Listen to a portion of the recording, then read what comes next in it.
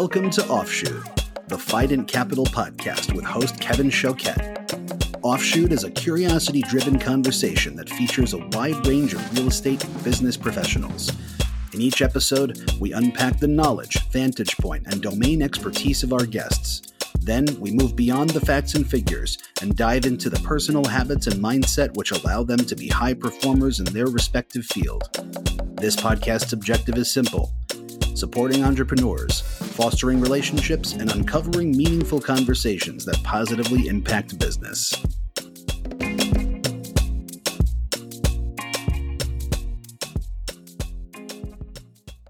Welcome to episode 10 of Offshoot with Carrie Nichols from the Nichols Company. Carrie is the co-founder and chief executive officer of the Nichols Company, a private lender who's originated over 500 loans without a single foreclosure or loan loss. Carrie's experience, especially her underwriting expertise, is vast, and she's incredibly intelligent. Listen for some of the nuggets that Carrie shares here, including hedging credit cycle risk by keeping loan terms short, putting underwriting ahead of origination as a central aspect of her company, how to be a real fiduciary, truly acting in the interests of your investors, using daily prayer to maintain awareness of the fact that money isn't a god, bring a true win-win mindset into every transaction, and find center before you walk into the office. Additionally, how some credit issues can be overlooked, but how character is not one of them, how speed and certainty of execution is a critical component of their value proposition, and how women can show up and thrive in the commercial real estate industry. I hope you enjoy the podcast. Hello, everyone. Thanks for tuning in to another episode of Offshoot. Today, I'm happy to welcome Carrie Nichols to the pod. Carrie's the co-founder and chief executive officer of the Nichols Company, where she is primarily responsible for loan origination, underwriting, and servicing.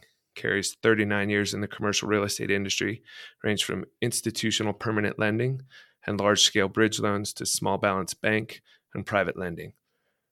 The significant success Carrie and her husband, the other co-founder, have had with the Nichols Company comes after a good journey in the lending space. In the early 80s, just after graduating from USC, Carrie worked as a mortgage banker for the now defunct John Burnham & Company. She then moved to the lender side with 13 years of loan origination and service to organizations like Heller Financial, Fremont Investment and Loan, and Sanwa Business Credit. She then served as regional manager for their Daimler Chrysler Capital Services, originating $10 to $75 million bridge loans. As the Great Recession took hold, Don and Carrie went all in on the entrepreneurial journey that is the Nichols Company, where Carrie's now originated just under $900 million of debt from the Nichols Mortgage Fund, the $165 million investment vehicle that they've raised and over which they have full discretion. I've had the good fortune to do a fair amount of business with the Nichols Company, and the questions we field as Carrie and her team underwrite an opportunity probe right into the heart of the issues, be that character, financial capability, or the underwriting assumptions attached to a deal. Nothing is getting by her, which is underscored by the fact that in the company's 14-year history, they've had 0 loan losses. Carrie is sharp, and it's a real pleasure to have her on the show. Carrie, welcome to Offshoot. To get started, could you just tell me a bit about yourself and the Nichols Company? Yes, as you said, I grew up in a blue-collar family outside of Los Angeles in Ventura County. I was the first person in my family to graduate from college. I went to USC on a full scholarship, and I fell into business with a degree in an emphasis in real estate finance. How boring is that? But once I started, I was hired by John Burnham & Company, as you said, down in Orange County, and I absolutely love the business. I love the deal business. I love figuring out every piece of real estate because it all stands on its own, and I count myself as really fortunate to have fallen into it. I was actually thinking of going to law school, but I didn't have the money to afford that, and I just fell in love with the transactional real estate business. I met my husband, who's also my business partner, co-founder of Nichols Mortgage Fund.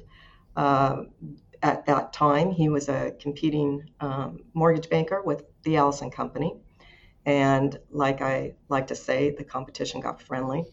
And Don went on and after we got married in 1985, he went on and formed a development company. He was builder developer for some years until the recession of the early 90s took that down. And I went on and became a lender and really fell in love with the structured finance type of lending because that's a real thing where you have to always put the puzzle together. No 2 days are ever the same.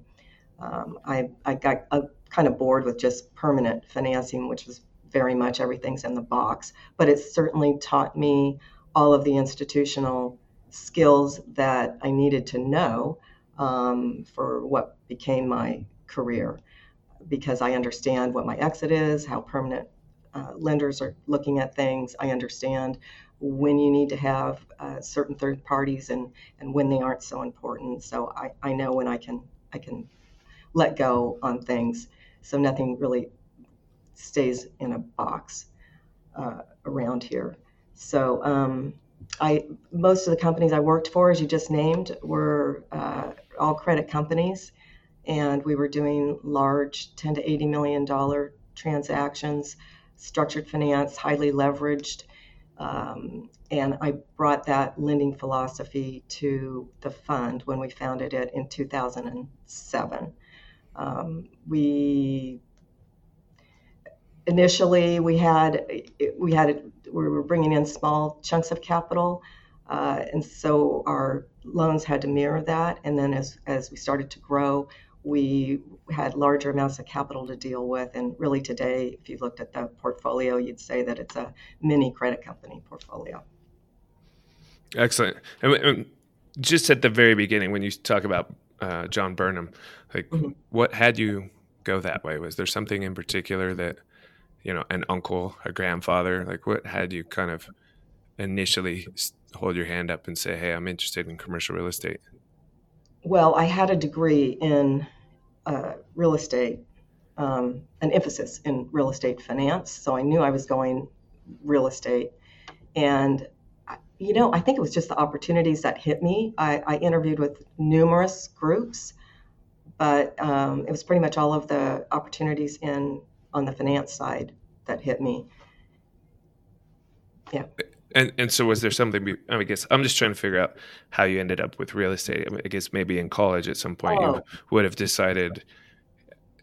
Yeah, that is a good question, because I often say I'm one of the luckiest people in the world because I fell into something that I really simply love. I don't think it was so intentional. I think I just started taking some classes and I just liked it a lot. And then I decided to do an emphasis in it. And then when you guys decided to start the Nichols Company, it was right at, it was right at the beginning, if I'm not mistaken, of the Great Recession. Is that correct?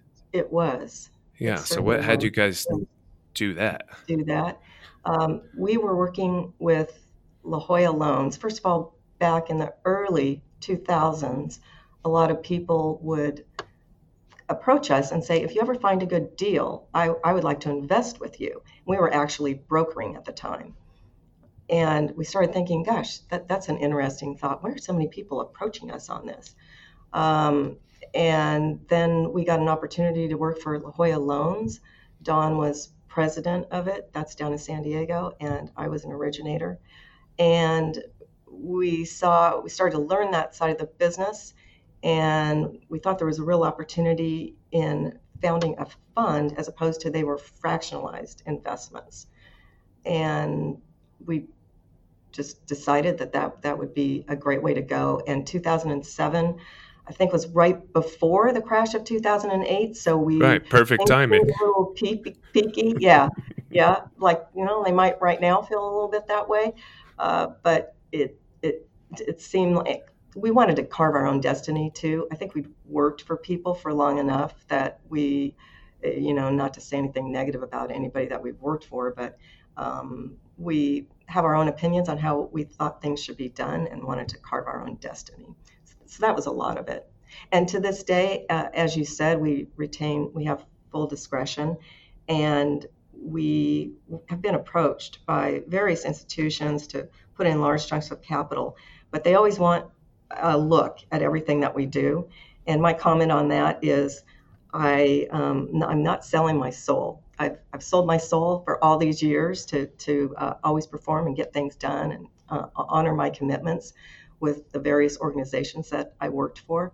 And I just want to do it my own way. So that kind of is kind of the backbone to why we did this. Yeah, that's great. No, and I understand it very well, having done a lot of business with you guys through the years.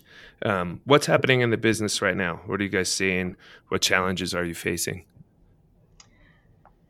Well, as fast as we're putting new loans on the books, they're rolling off.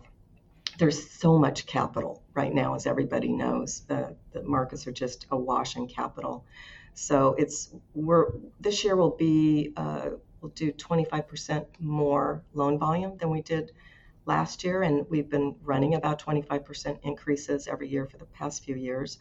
But it's not without a lot of work and a lot of disappointments that have kind of come out of left field that we didn't expect, with either private individuals themselves getting very, very aggressive in the debt space, or our competition that's cut their pricing severely. We're retaining our pricing, but it's with a lot of work. Mm-hmm. Asset types, investment minimum, maximum, geographic focus, primary, secondary markets, development, entitlement. For those guys who might be listening that could consider you guys as a lending source, what's in the strike zone and what's an easy pass? Yeah, we're $2 to $20 million.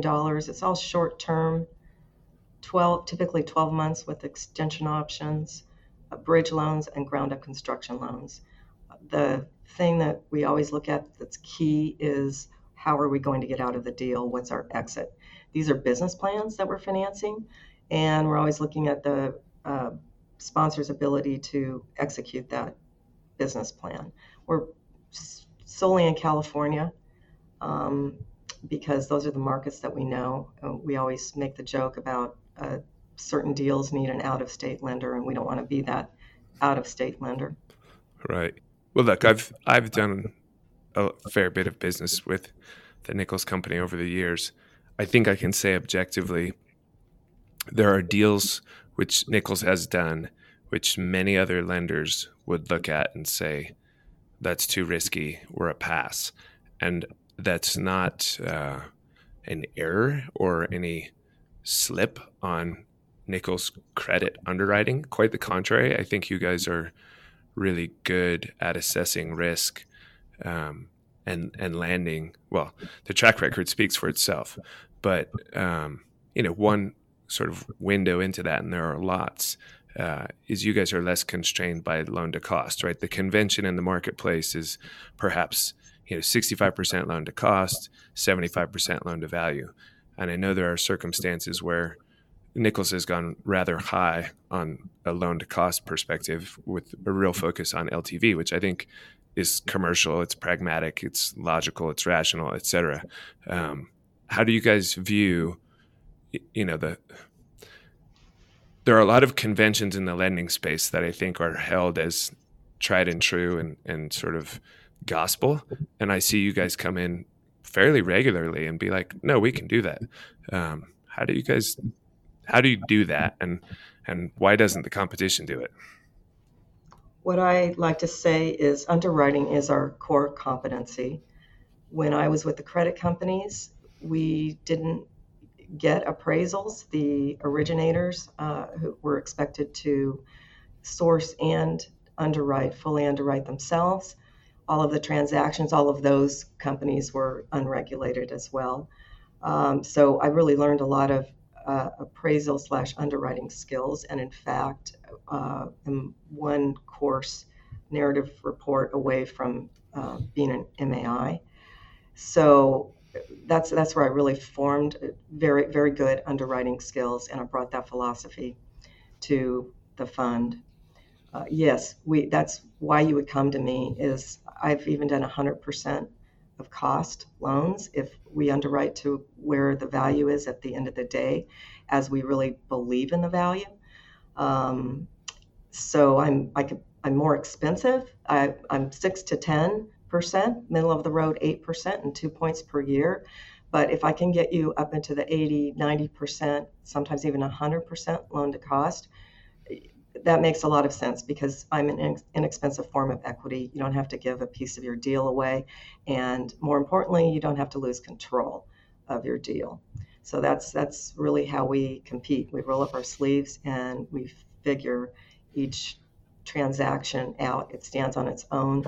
A couple years ago, we brought in Josh Sudi, who is an MAI and was at CBRE for 17 years in the valuation division. He ran a top valuation team, and he had done appraisal work for me for 5 years before I hired him.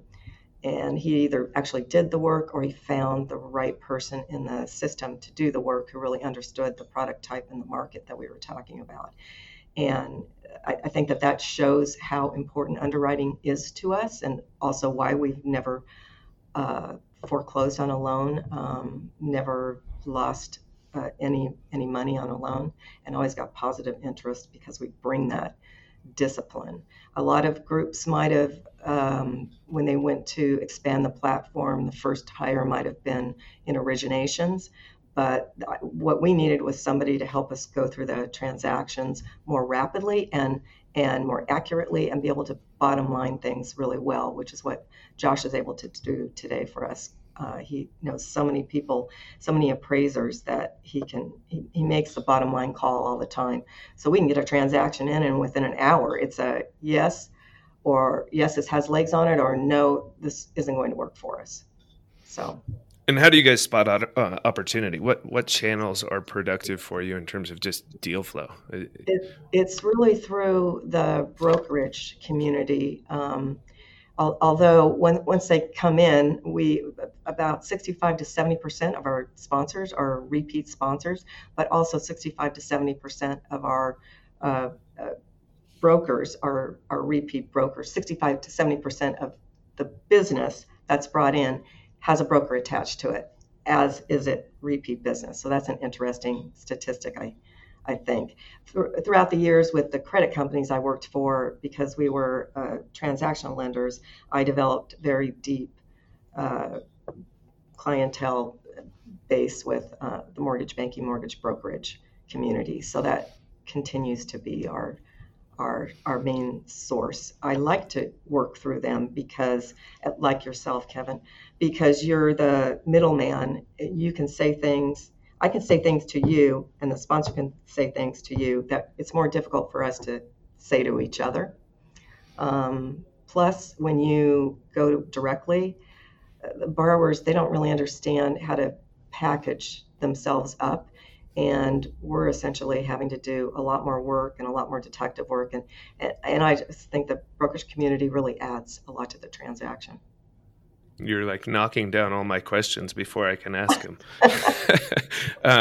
So look, let's talk big picture, because you started this with the notion that, there's a lot of capital in the marketplace, and we certainly are aware of kind of the national trends in terms of pumping liquidity into the system. I was just talking to a lender the other day who's also a private lender, but on a smaller scale than Nichols.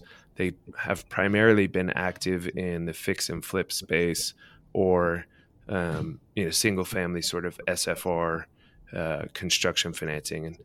And they've historically been a 9% and higher rate and a couple points, but at what I would describe as kind of prudent leverage, which would be maybe 70% or below. And this is all just anecdotal and in a way to kind of bring color to the conversation of the credit cycle. He's telling me that some of the Wall Street backed guys in the same space are now doing 90% loan to cost on the acquisition of fix and flips and 100% of the improvement costs. So net, call it 92 95% loan to cost. Again, this would be for like a single family flipper at maybe 8-2, 8-1. And they're just kind of like pencils down. They don't know how to even address like what's happening in terms of the underwriting standards and the leverage and the pricing. And on the bridge lending side, kind of a joke around the office is like, oh, look, another bridge lender. There just seem to be proliferating. So I'm curious, where do you guys think we are in the big picture of credit cycles? And, as debt proliferates, all the loans that were made previously look good because there's another lender to take it out. But that music doesn't always play. I know you guys are, sort of large cycle thinkers, but I'm curious what your thinking is today. It's worth saying we're at like mid-November 2021, and who knows what's around the corner. But what are you guys thinking today in that regard? For sure. So one thing I'll say is that that's one of the reasons that we've maintained the discipline of our loans being all short-term, meaning 12 months typically with extension options. Sometimes we'll do a 24-month because we don't want to have to peek around the corner too much. I think that's where you get yourself in trouble. So, for example, I'm cautious on some construction, ground-up construction business plans that are going to be 3 years because I don't really know what situation we're going to be in 3 years. Once this finally, there is going to be a recession that's going to come. I'm not sure when it's coming. We keep thinking that for years. We've all been saying that. It will be my 5th recession of my career. And I feel like every time we've gone through these, everybody says, well, it's going to be different this time. But, the really bad ones that we've gone through, I mean, there's been a couple blips like the one in the tech blip in the early 2000s, but there's certainly the 90s and then the Great Recession of 2008. So I'm always peeking around and wondering what is going to push it over, because it does definitely feel frothy. I'm looking at all of these, all the 1031 exchanges, and you can almost say, I mean, that's really those aren't purely driven by economics. So that kind of concerns me. So I'm not doing 36-month business plans anymore. I primarily like the business plans that are 12 months, and I can see how I can get in and I can get out rather quickly before things change too much. I certainly think inflation, obviously we're seeing inflation now. I think probably some of it is transitory, but so much money is being poured into the market by the government that it's very concerning to me. Because I think ultimately that's good for real estate, and I think rents will go up and as interest rates and caps go up, but there's certainly going to be some dislocation. So did that answer your question? Well, I mean, I think we're getting it in front of us. So another, excuse me, another angle on all of that you mentioned is money supply, right? So I've heard said that 25% of the money that's in circulation now was created within the last 12 months. And if you look at a chart on the Fred charts, it's the proverbial hockey stick, sort of a slow ramp, and then COVID happened, and we've just pumped trillions of dollars into the economy. So, I just prior to this, I looked up a couple, up-to-date numbers to make sure this is mostly accurate. There's $29 trillion of national debt on a $21 trillion gross national product, or gross domestic product, and there's a lot of zeitgeist which is like, well, interest rates have to go up, so let's just posit that they go to 5%, which would only be 3.5 points higher than where the 10-year is now. Right. That takes your debt service to $1.4 trillion, which is equivalent to the cost of the federal healthcare budget and the federal defense budget. It's 22% of our $16 trillion budget. So how do we do that? I mean, how do we do that? Right. And part of what I don't have these answers. I can ask the questions, but that seems unlikely. The Fed's not going to tell you that they're not going to raise interest rates because it's going to break the country. But are they going to raise interest rates in the face of $1.5 trillion of debt service? Right. Yeah. Right. Yeah. I don't know if I had all the answers to all of this, I probably wouldn't be sitting here right now. Right? Yeah, totally. And do you guys have views on cap rates then? At least that sort of aspect of it? I've been increasing cap rates forever for 0.5% in our underwriting, and we just keep seeing them going down. So again, fortunately, I'm not doing 5-year loans where I really have to nail this. I'm just doing, and again, and we really like the triple net space, triple net retail space, because those that you build it and you sell it. It's a quick turnaround situation. So I'm still using a little bit of a cap rate increase, but I'm not. So I have recently on a few deals. I've just said, you know what? I think if anything, this is going down right now, so I'm just going to leave it right where it's at. It's a deal by deal decision. Yeah. Mm-hmm. No, I really get the hedge. I mean, keeping it short term, you are insulated from some of these issues. That's for sure. Yeah. We're seeing all of these entities, these funds, these vehicles, your competitors, right? They're getting bigger and bigger and bigger. Like the Blackstone REIT, I think now is, well, I'm sure that this number's out of date. It's got to be bigger by now. It was like $1.7 billion. Strata, the San Diego company, I just saw a notice yesterday, just sold 15,500 units to Colony for their REIT. These vehicles are just consuming the world. Real estate as an asset class is here to stay. The allocations to real estate are increasing. Your historic financial advisor who would tell you, 60% bonds, 60% equities, 40% bonds is now saying, well, you need to have 10% in real estate and 10% in alternatives. And, those dollars across the entirety of the investing population are massive. And it seems to me that the little deals, which, in the world of that, a $2 or $12 or $20 million project is a very small deal. They're kind of getting left behind. I wonder what your guys' view is of the marketplace as the bigger guys continue to get bigger and bigger and bigger. Well, we intentionally are small because we think that if you grow larger, you lose control, and that's where you start having problems. So we do have a plan to take our overall assets under management to about $250 million is the biggest size that we think we can really handle with this platform. We've toyed with going out of state, but the only way you do that is you get people that are really, really sound in those markets and really know those markets like the back of their hands. It's harder. I think we are a bit under the radar screen because the larger everybody else grows, they've got to really do the big deals to keep feeding the animal. But it doesn't really feel like it this year. There's still a lot of competitors that are really letting a lot of underwriting standards go. Like I say, we'll do 25% more, but it's not without a lot of work. But I do think as a general practice, us being in that $2 to $20 million space has served us well because that space is under the radar of a lot of groups. Yeah, less efficient pricing, and you can actually create value. Exactly. Yeah.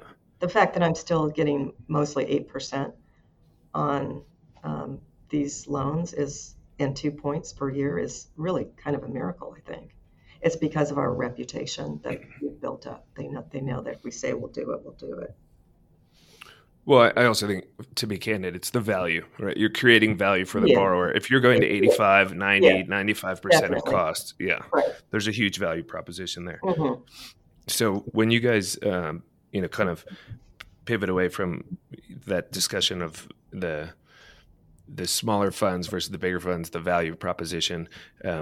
Another thing I see in terms of the borrower profile, right? If you're a borrower who, let's just say, is going to Blackstone, the bias to track record, financial wherewithal, in particular, financial wherewithal, meaning your credit worthiness, global cash flow, net worth, liquidity, goes really high. And I think previously demonstrated financial success is a pretty good proxy for creditworthiness.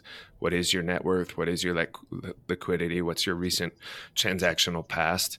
But there are also the newer, quote unquote, emerging manager guys who really do have the plot, but for some reason or another may not have net worth, liquidity, and another basket of collateral that might be available for that lending risk. Now, I know as a lender, you're not in the business of taking equity risk and you're underwriting that exit, as you alluded to in the beginning. But how do you guys assess if you take like the 5 C's of credit, character being one and capital being the other, that balance sheet borrower generally comes up as stronger than the character of an emerging manager who might not have that balance sheet. How do you guys play in that space? How do you look at the potentially undercapitalized but capable borrower? Well, when we were coming out of the Great Recession, it was pretty easy to understand if somebody wasn't so capitalized. At this point, it's a little bit odd, because what have they been doing since we've been on such a big run? But in general, if they really have the knowledge, I believe that they can execute the business plan, which in this scenario means they would have been with somebody else and now they're breaking out and they're doing it on their own. We certainly have those borrowers because we're attractive with our leverage. So I look at a minimum of a 1-to-1 on the net worth to loan amount and 10% liquidity. Our budgets are, we build up enough of a budget so that we really don't have to worry, unless there's something cataclysmic hits us, of running out of interest reserve. So we always build that up. So because of that, and if I'm comfortable that we do have the cost nailed down correctly, and they know what they're doing, and we do have a good budget, I'll turn my head to some of that weakness on the financial side. And do you pardon me? No, go ahead. Character is more important to me than the credit worthiness or financial wherewithal. Bad credit certainly isn't good. Financial wherewithal is less important than character. So since we founded the fund in 2007, there's only 5 transactions that we didn't end up closing on when the sponsor had executed the application. And all of those were because of character issues that were revealed in the application process that we couldn't have surfaced until we were actually under application. So. And how often are your borrowers going to the other side? If let's just put a hypothetical $100 million guy up, he's got $10 million liquid. Mm-hmm. He's coming to Nichols and paying 8% and 2 points because there's a fit. How often is that the borrower profile? Yeah, it happens, but it's not 50% of my portfolio for certain. That happens when they don't want to lose an opportunity. They are bankable and do have bank relationships. I would say banks are my primary competitor. If they have bankable relationships and they trust that the bank is going to be able to get it done within the time frame, then of course they'll go to the bank. But if they're afraid they're going to lose the opportunity, then that's where I shine. Where you guys step in, yep. Because I deliver certainty of execution and speed. And do you perceive any dysfunction in This is pretty much a softball, but in the banking community. Yeah. So we actually call the all the banking regulations the Nichols Mortgage Fund Full Employment Act. Right. There you go.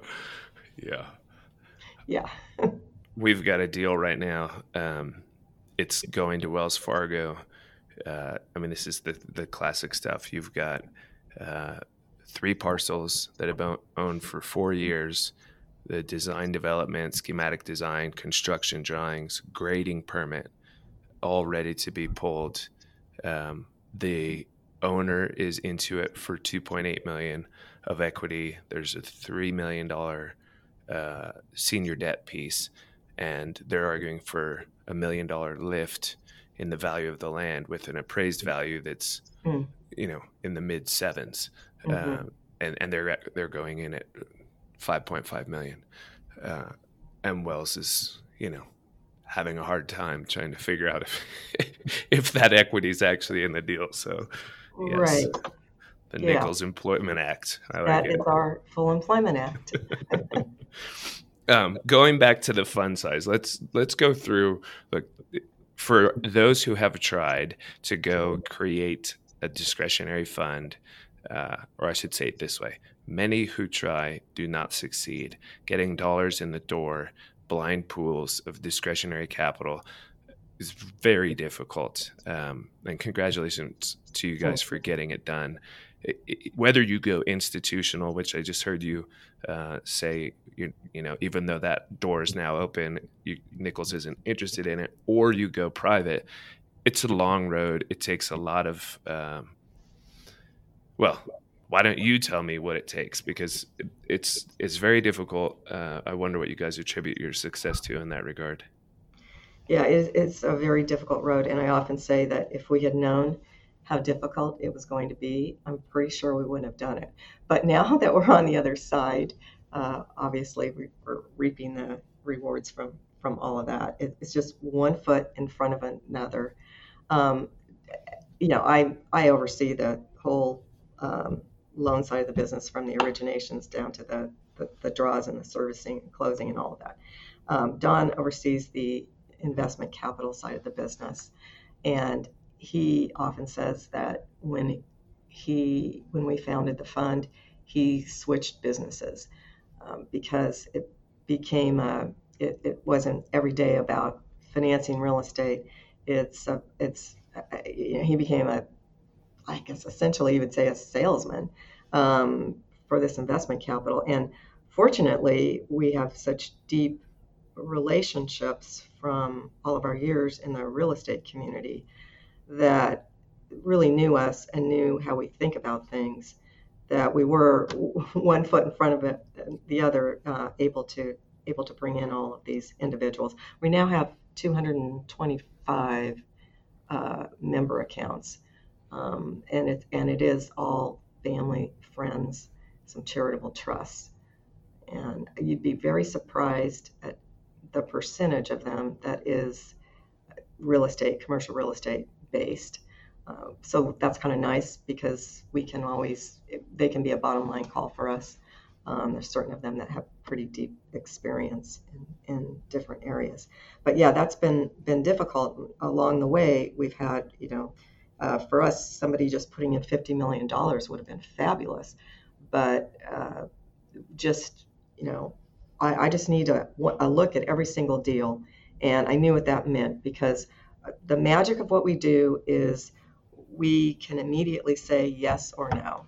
Our yes is our yes, our no is our no. The minute I have to go to somebody else to get approval, it just slows the whole operation down and takes away everything that we are. And somebody told us at the very start, who was also doing a fund and had sold out and was bringing in institutional capital and having to answer to them, somebody we respect, I won't say who was, he said, if you can keep this all to yourself and retain full discretion, that's absolutely going to be the way to go. So we've retained that philosophy.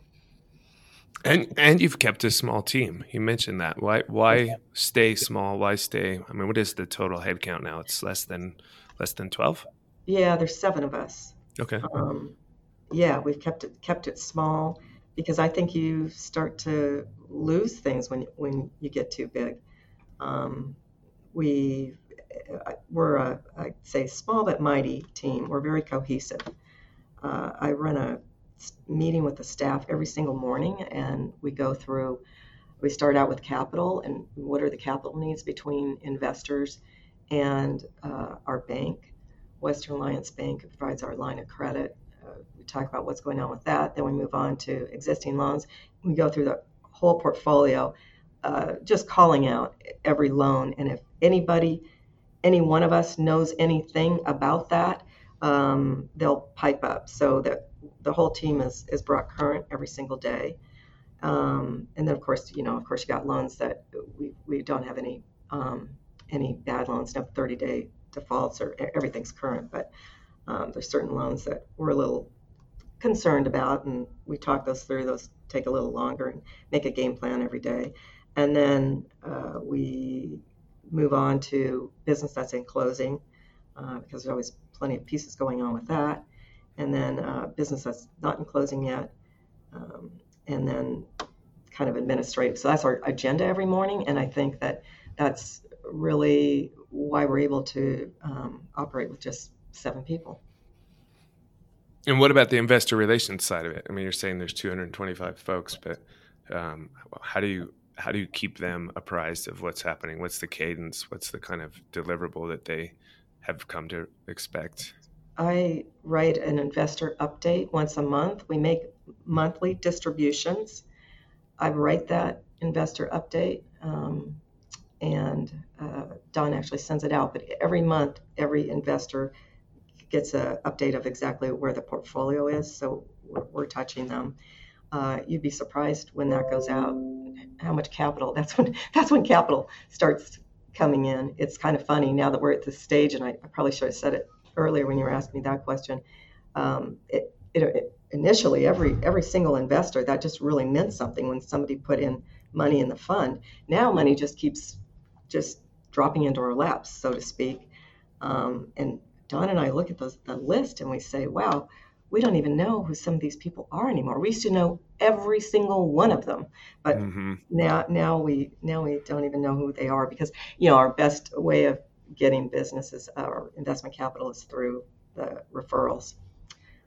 So we do that. We do an annual report every year. We have an annual holiday party for all of our investors, and then our borrowers and brokers that have brought us business.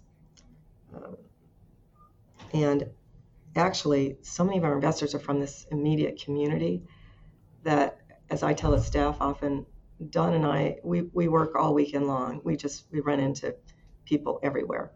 Right. Sometimes it's kind of funny. I say, we can't get away from anybody. So, and believe me, they were chasing us down when COVID, when the lockdown March 2020. Oh, wherever we'd run in, people were chasing us down. What's going on with the portfolio? Yeah. It's fine, no problem. Well, look, after 14 years, what are you guys most proud of? What's the one thing that you look back on with, well, maybe not one, but maybe one of the things you look back on with a lot of pride? Never losing any money, no foreclosures. Wow. And always a return on every single loan. We've always gotten an interest rate. Maybe in one loan, it was 14 at the very beginning. I can't believe 14% interest rate. And we ended up, we got all our money back, but at 4% return on that. So I didn't realize that no loan losses also equated to no foreclosures. I would have figured that. Yeah. What, it's 500 and something transactions? Yeah. Yeah. No, I would have figured there was a foreclosure or two in there somewhere. No foreclosures. We're not a loan to own. Everybody wants to sleep at night. That's fantastic. And I don't want a back shop that's, busy with that. Absolutely, right? That's kryptonite if you have to start becoming asset managers. Exactly. Well, if we shift over to the personal side, and you and I would have had some conversations about this in the past. You guys have gone from start to success. You've already alluded to the fact that I'm certain there's some institution out there saying, wait, you guys are delivering net, say 6.5 returns to your investors over this time period. Like, here's 100 million, here's 200, here's 300, because they probably can't find those risk adjusted returns easily in the broader marketplace. How do you say no? How do you say no to that, to the next thing, to the next thing, to the next thing? I know Don pretty well also, and I think he's got a similar affliction to me in that, a lot of things will catch his attention, and they look persuasively interesting and compelling. And one like me anyway would be like, hey, let's go do that. We can do that too. And I've watched you guys for now 14 years just hold the course, and I'm curious how that shows up for you. Yeah, well, that gets back to, not wanting to sell my soul. I really, really love what I do. You're right. Don and I are, we're having that conversation. Eventually, we can't do this forever.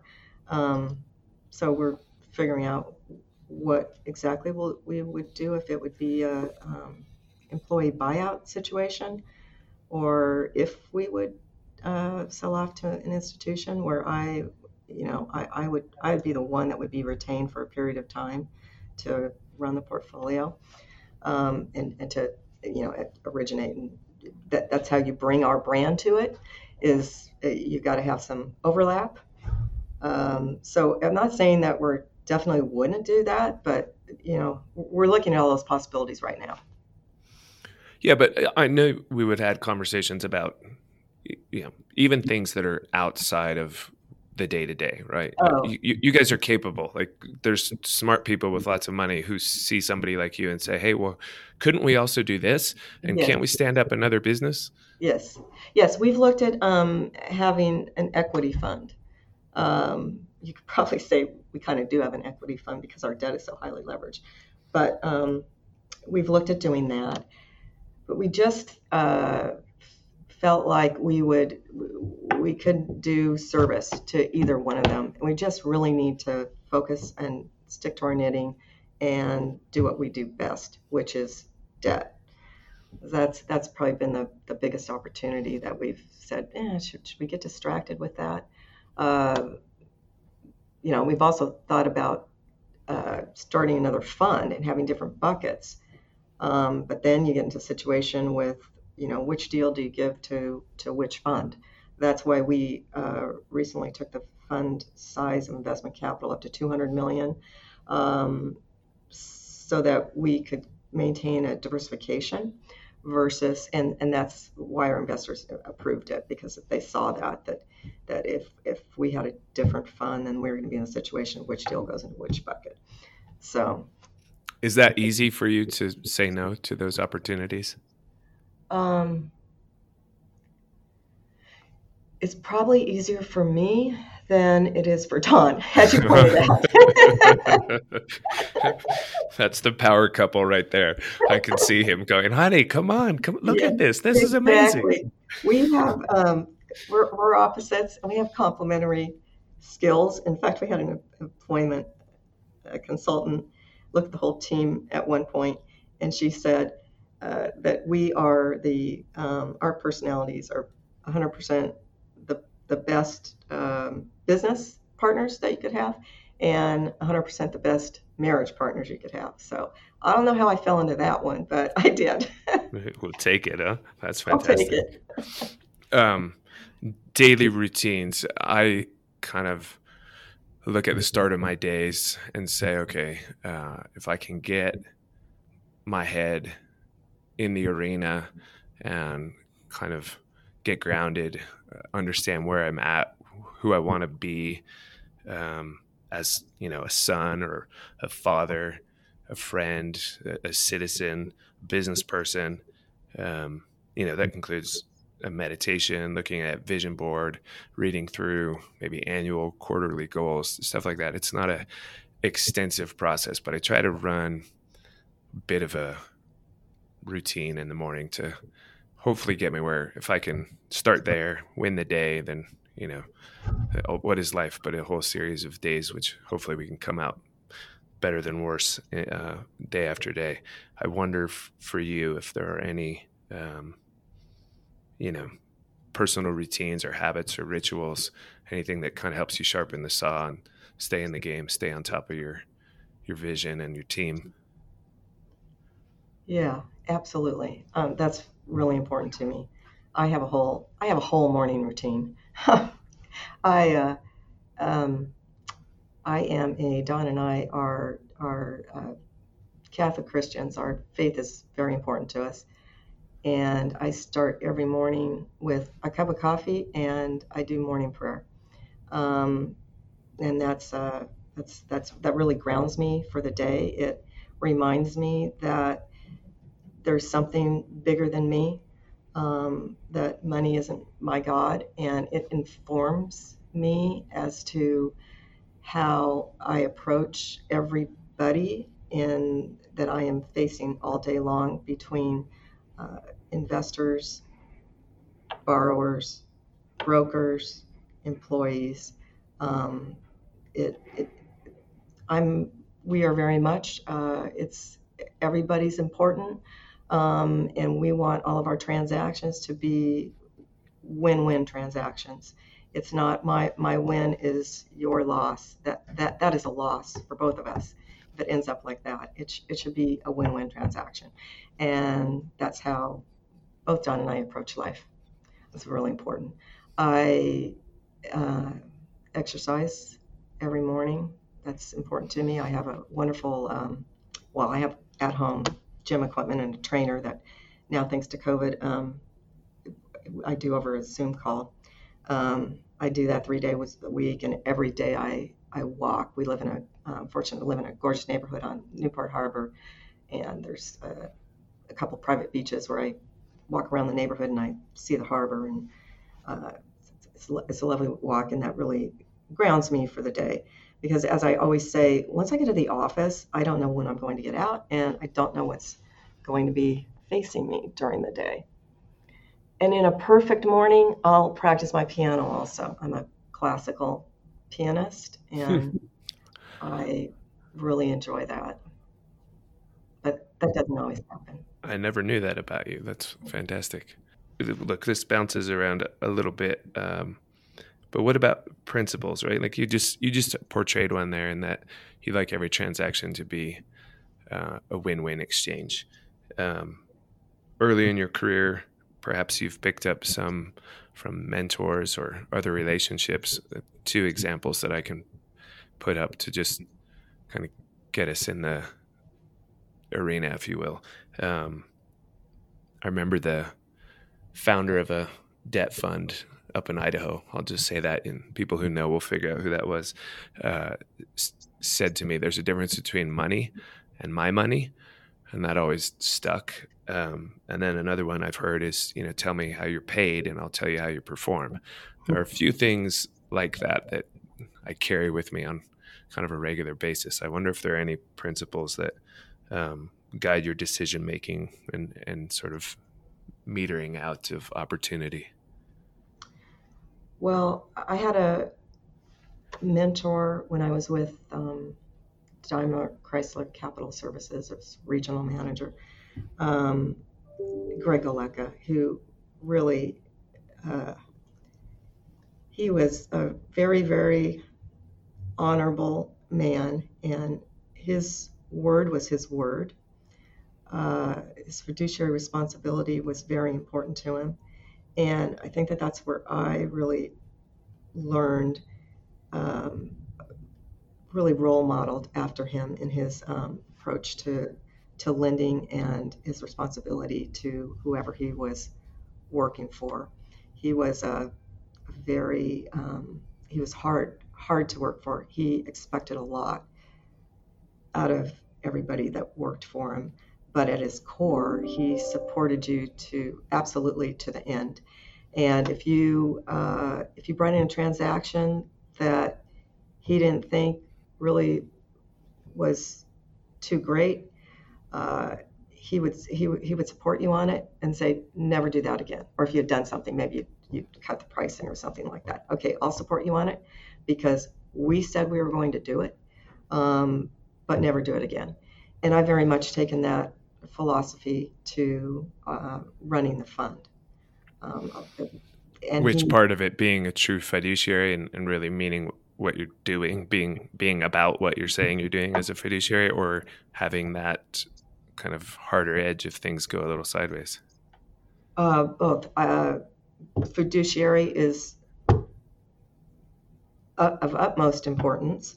I think that's why we have the track record that we have.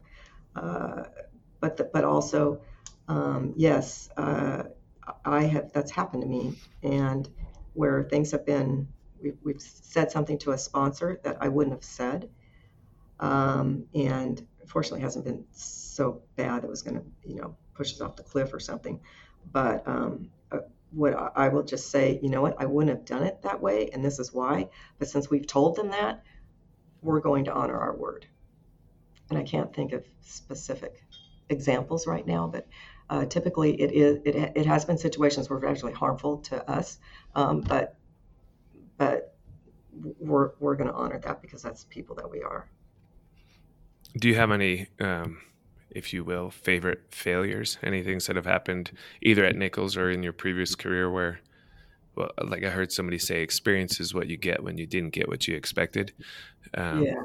Any of those that have maybe been valuable and worth reflecting on? Those things, once those things happen, you're never going to do that again. That's right. The mentor I was just talking about, Greg Galecka, Salt of the Earth. One time I had an apartment deal in Anaheim, and I know I'm wandering off a little bit, but I'll get back to the point.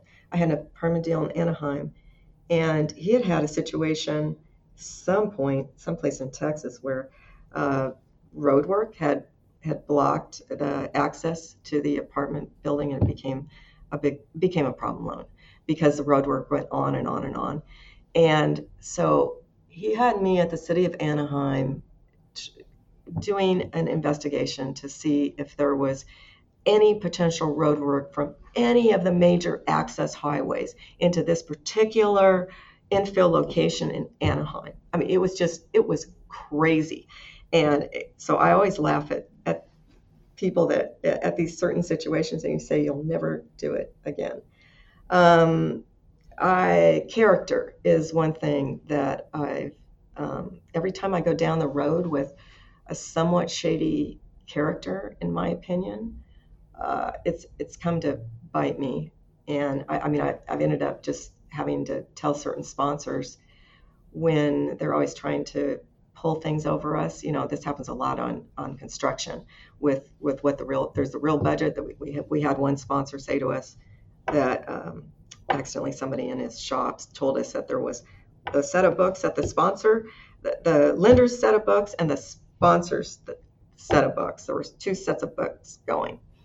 And what I did, I told him, you've got to pay us off.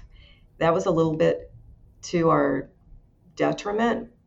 One could say if you were greedy about keeping the loan balances out, but we just didn't know what landmines were there for us with that type of character. So that's been one thing with the fund that I will not anymore. I will not convince myself that this is a good, the property's good, the business plan is good, everything's good about it, but I've got kind of this issue with this character of the sponsor. That's a no-fly zone for me now. And on that deal that you guys requested to be paid off, did you get paid off, and do you know how it ended? Yeah, we sure did. We got paid off. And did the project end okay? I think finally. Finally.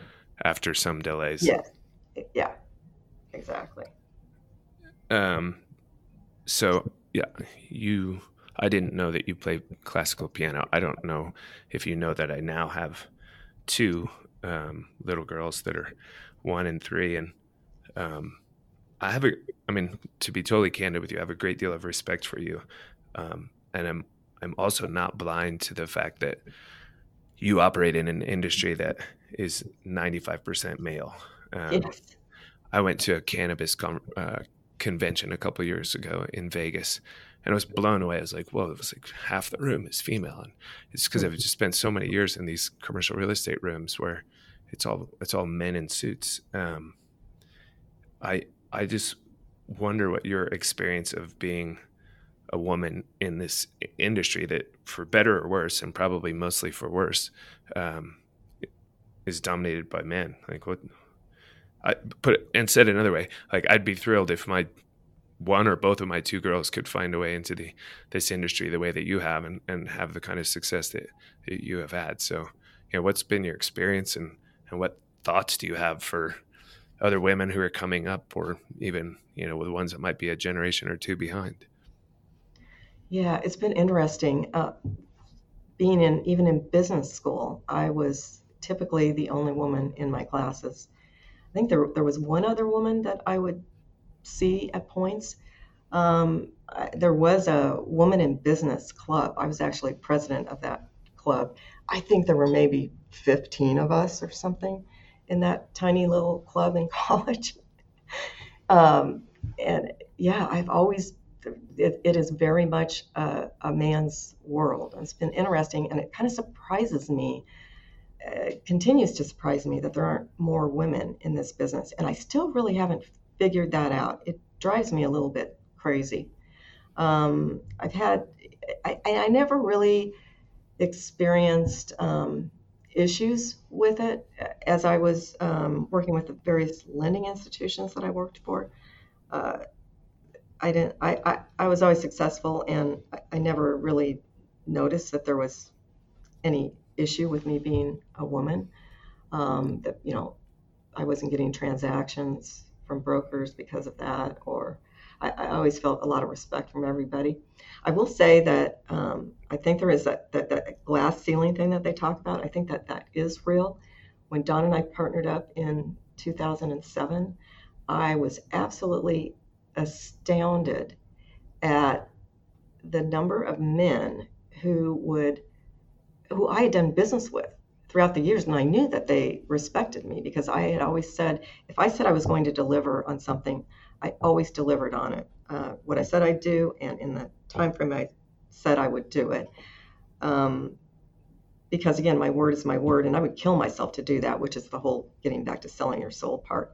I would be on the phone with all the companies I worked for, were either in the Midwest or in the East Coast, and I'd be on the phone at very early hours in the morning with two little kids to make sure I got everything done with the home office before I drove the kids to school.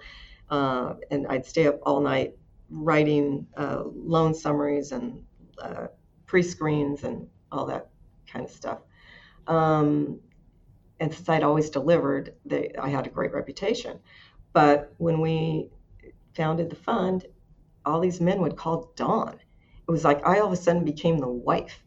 I lost my identity when we founded the fund. That's changed since, but it was a very, very odd situation. And I still struggle with that, even with there's some of our investors who it tends to be a generational thing. I think it's probably typically guys that are 10 years, 5 to 10 years older than me.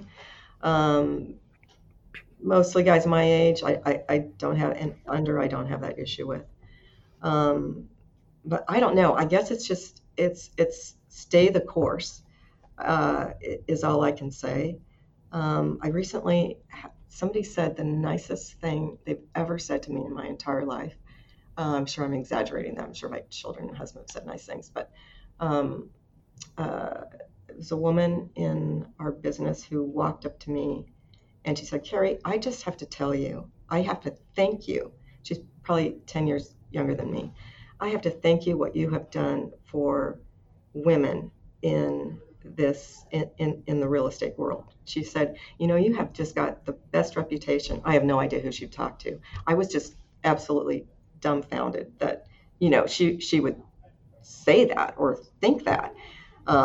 Because I'm basically just doing what I do, so I guess that's my word is stay the course. I was raised by a mother who hadn't gone to college, and it was important to her that I have a career. She instilled that in me.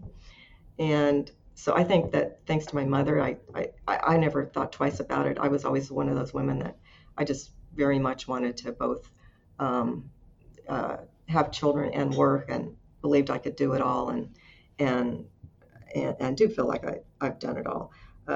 So I guess I'd say stay the course, and you got to be yourself and don't shortchange yourself. I think maybe some women shortchange themselves in that they don't think they can do the transactional side of our real estate finance business. So they stick to, more the paperwork kind of side. I don't know. I still don't have it figured out, Kevin. Look, it's a fascinating space. And what you said about that kind of bias to the patriarch in terms of your partnership with Don, that's super interesting. I mean, what's the graceful response that, or is, how do you, when faced with that, what are you? Yeah. Sometimes I haven't been too graceful. I have to be honest. and I've had to, our employment consultant, she's actually, one of her expertises is in women. She's done a doctorate on this whole study of women. And she runs an executive women's group that I'm part of. So it's very important for her. And I've had to run to her a couple of times and say, oh man, you won't believe what I just did. One time an investor, it was in 2018, and there wasn't a lot of transactions going on. If you remember, everybody was worried that the 1031 was going to be taken away, and the market had kind of really gone to a lull. And we were sitting on cash. This is before we had our line of credit, and we were not getting loans, and we weren't going to do bad loans. And we were with an investor, and we're kind of explaining what was going on, and just saying everybody needs to be patient here. This is what's going on. This is the concern, and we're not going to do a bad loan. And the investor said, well, I know how to fix this. How about I take Dawn to a country club situation, a gym of a country club? And I said, no, you would take me. That's my side of the business, not Dawn. And he said, well, he can't go because, or you can't go because it's a men's only club. And I was not happy with that and said so. So you might think that was an embarrassing thing, or when I talked to her, my employment consultant friend, about it, she said, you go. You have to push back at certain times. You just can't stand there and take it. But other times I'm trying to be more gracious about it. Yeah, well, I'm sure it's a fine balance, and I don't know. I can't comment on to the individual choices that any other women are making as it pertains to kind of being on the producer transactional side versus administrative. But I'm always impressed with the professionals that choose your path. And, candidly, I think you're a cut above, your whole peer set in the same role. So appreciate the opportunity to work with you. And, kudos to the courage to go into an industry full of men and come out, at the top. I mean, it's really impressive. Thank you. So just encourage your daughters. Don't let up. They can do anything. Yeah. Well, I've got a couple decades to prime them up. So hopefully the path it won't be as rough of a path once they get there. Yeah. So look, a message to entrepreneurs. I mean, you've had a couple already, but if you zoom out, go back 14 years ago, you say, hey, well, Don and I just really kind of, I'm putting a little bit of a spin on this. We were tired of working for other people. We wanted to, blaze our own trail.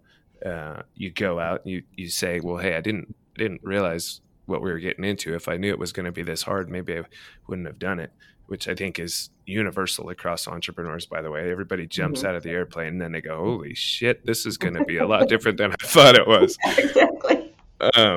But, what message might you have, especially to those, where I think you guys are truly unique. There's lots of bridge lending shops that might have, say, an insurance company behind them, and because of that, they lose the discretion you mentioned, or they might have an ultra high net guy behind them who just writes the checks, or there can be a whole array of, like, they perhaps have an alliance with a hedge fund and that's their source of capital, or they've gone the other path and actually put together that institutional investment base. But for folks who have a vision of creating a discretionary fund and doing it the organic heavy lift, which is to say, I'm not just going to go to the University of Northern Carolina, Charlotte, and say, hey, well, why don't you give us $75 million for a debt fund?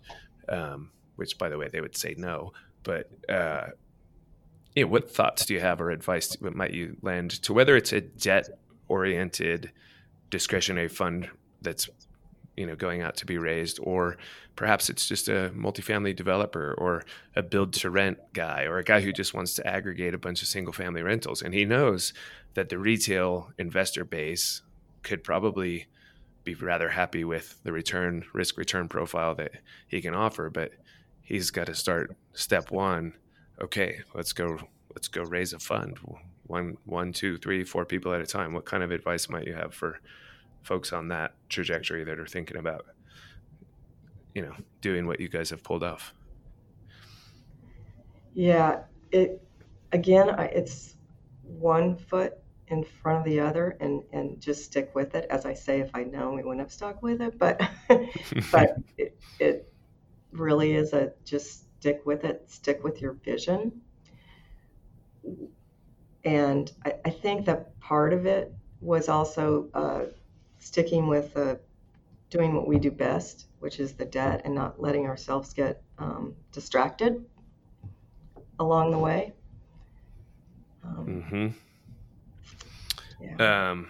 What's on the horizon for you guys? I mean, you did allude to the fact that there's perhaps this maybe you've had enough time in the commercial real estate space for now, but what's on the horizon? What are you guys looking at? As far as loans are concerned? No, what we're doing with the business? Yeah, what you're doing with the business, what you see out there. Like, I don't know, maybe the answer is, just hold the course and keep winning the way you're winning, but maybe it's not. We are holding the course, and like I said, our goal is to get this to $250 million, and we're every year we're increasing it, and because it is short term, as much as you put on the books, you're rolling off the books. So it's just like a slow rise in average assets under management of 250. We're as far as product types go, I'm not really changing anything yet. I think that once there is dislocation and we are in some sort of recession, I think that actually it's good to be a private money lender, because you can pivot relatively quickly, and there's always opportunity. It's just you kind of got to go through that dislocation time.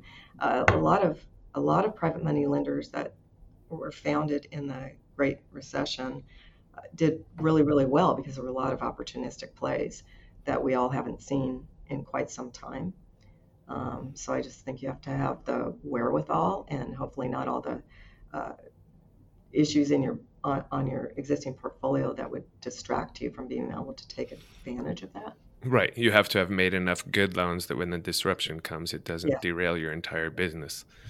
I pride myself on the fact that when we came into the beginning of COVID and the lockdown, we had to hold our investors' hands a lot, but we kept saying we had no office in the portfolio, no hospitality in the portfolio, and only 4% of the portfolio was retail, and that was all fast food drive-through. And that was intentional. Some investors have said, "Oh, you're so fortunate." And I say, "No, actually, we weren't fortunate. We were very intentional about peeking around the corner. And, retail, office, hospitality, we've shied away from those for a long time. So I'd like to think that when we come into that, we'll be in a similar situation." Being intentional is pretty critical. We can kind of give it a wrap here, but would you like to share Nichols' website, main phone number, and email, whatever you're comfortable with, or nothing? But I'll let you do that, and then any other sort of closing thoughts or comments you might have, feel free. Sure. Our website is www.nichols.com. My email address is cnichols, and again, this is funny spelling, CNIKOLS, at nicholsco.com. Okay. And I really appreciate your doing this, Kevin. I think very highly of you. I know we've done numerous transactions together, you even as a sponsor of ours, and I've always admired you, and I think you're super smart, and I really enjoy working with you, and thank you for this opportunity. Yeah, well, thank you. That's not the sort of closing comment I was looking for, but I'll take it. Thank you very much. And everybody listening, thanks for taking the time to listen to another episode. My production team tells me I'd be remiss if I don't remind you to please consider putting up a review if you like the exchange. That's, I guess, the catalyst that moves this thing along. And thank you for taking the time to listen. And Carrie, thank you very much. Thank you.